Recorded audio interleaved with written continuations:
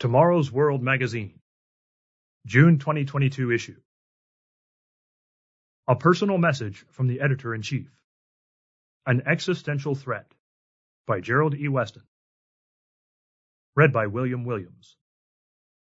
Article begins. Many wonder what the Russian invasion of Ukraine means for the world. Those living far from the devastation, seeing heart-wrenching images of atrocities on television and computer screens, naturally want to know how far this will spread. Will it lead to a nuclear Armageddon? Make no mistake, it is of no small significance and has implications for your future. Most view wars through the lens of their own country's perspective. We learn early in life to live in a binary world. Someone or some country is either good or bad, with no shades of gray. Born just after World War II, I remember hearing my parents talk about the war as a fresh wound, and I picked up on what I heard from them. My friends and I used derogatory terms for the Japanese and Germans, even though most of us had never met one. As I matured, I learned the history of the Second World War as most Americans viewed it. We were right, and Japan, Germany, and Italy were wrong. Later, during the Cold War, I learned that we were right and the Soviet Union was wrong. However, as years have passed, I have come to realize that the world is more complicated than that.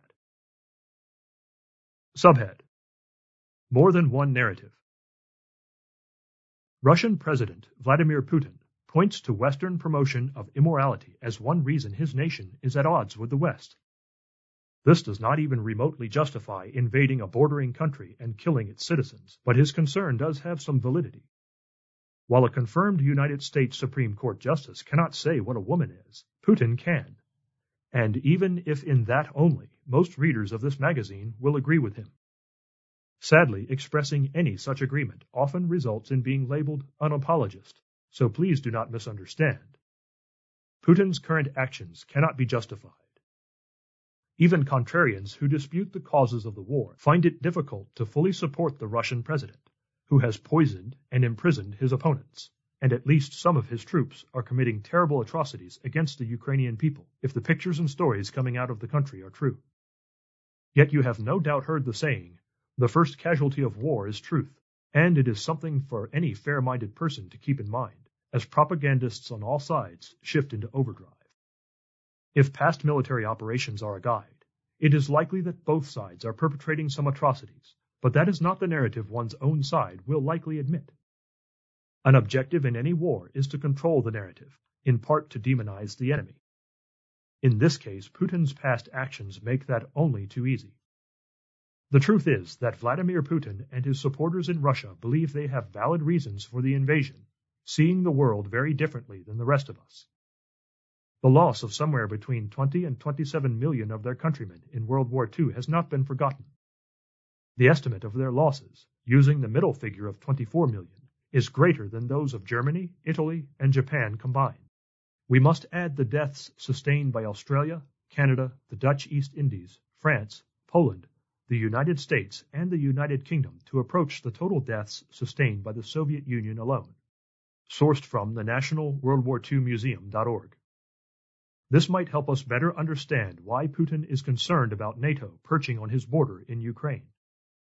NATO expansion may be truly little more than a convenient excuse for a man wishing to recreate the Soviet past, but Americans should remember that 60 years ago their own nation deemed nuclear-tipped missiles in Cuba unacceptable, even if confrontation risked nuclear war, which was even then termed mutually assured destruction, MAD. Quote, Russia cannot afford to lose, end quote, says Sergei Karaganov, former advisor to Putin and predecessor Boris Yeltsin.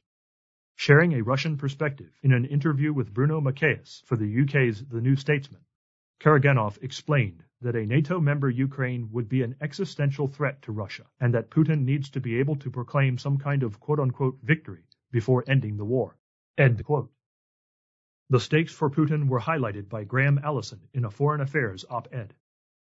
Quote, the Vladimir Putin who bombed the Russian city of Grozny into rubble in order to quote-unquote liberate it, and who joined Syrian dictator Bashar al-Assad in razing Aleppo, certainly has no moral reservations about mass destruction. Moreover, the war in Ukraine is now unambiguously Putin's war, and the Russian leader knows that he cannot lose without risking his regime and even his life. So as the fighting continues, if he is pushed to choose between making an ignominious retreat and escalating the level of violence, we should prepare for the worst. In the extreme, this could include nuclear weapons." End quote. From the article Putin's Doomsday Threat, April 5, 2022. Subhead: The most vital piece of the puzzle. Not since the Cuban Missile Crisis has the world faced a greater threat of nuclear Armageddon, but what neither McCase, nor Allison, nor any other mainstream writer understands is biblical prophecy. While the Bible does not speak directly about this current situation, it does warn of an unintended consequence: the prod to form a powerful economic and military force in Europe, which is prophesied to rise. Until this Russian invasion, few in Germany, indeed few in Europe, had any stomach for building a powerful European military. Yet such a buildup will occur, according to Bible prophecy. It may take several years to construct that military, but the present crisis has resulted in Europe and Germany taking significant steps in that direction. It is shocking to realize that according to Allison, President Kennedy estimated a 1 in 3 chance that the Cuban Missile Crisis would end in a nuclear war, but was willing to take the risk because he saw nuclear-armed missiles in Cuba as an existential threat to America. Yet even Kennedy and his advisors did not have all the ugly facts that would come out later. Quote, "Analysts of this crisis have identified more than a dozen plausible paths that could have led to the incineration of American cities. One of the fastest begins with a fact that was not even known to Kennedy at the time.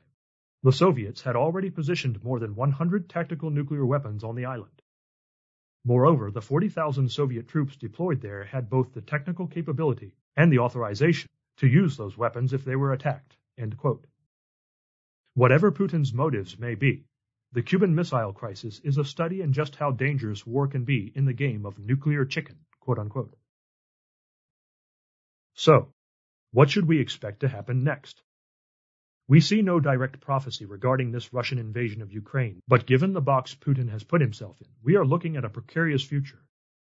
We cannot know every twist and turn leading to Christ's return, but we can know from the biblical outline of prophecy that the Ukraine war will not be the end of the world. It has, however, awakened a sleeping giant in Europe, which now sees an existential threat to its security. The longer the war continues, and the more brutal it becomes, especially if Putin introduces chemical or tactical nuclear weapons, the greater the impetus to build a powerful European deterrent. This is perhaps the most vital piece of the puzzle, setting the stage for the prophesied beast to rear its 7th and final ugly head in Europe. Keep watching, and keep reading Tomorrow's World magazine. End of article.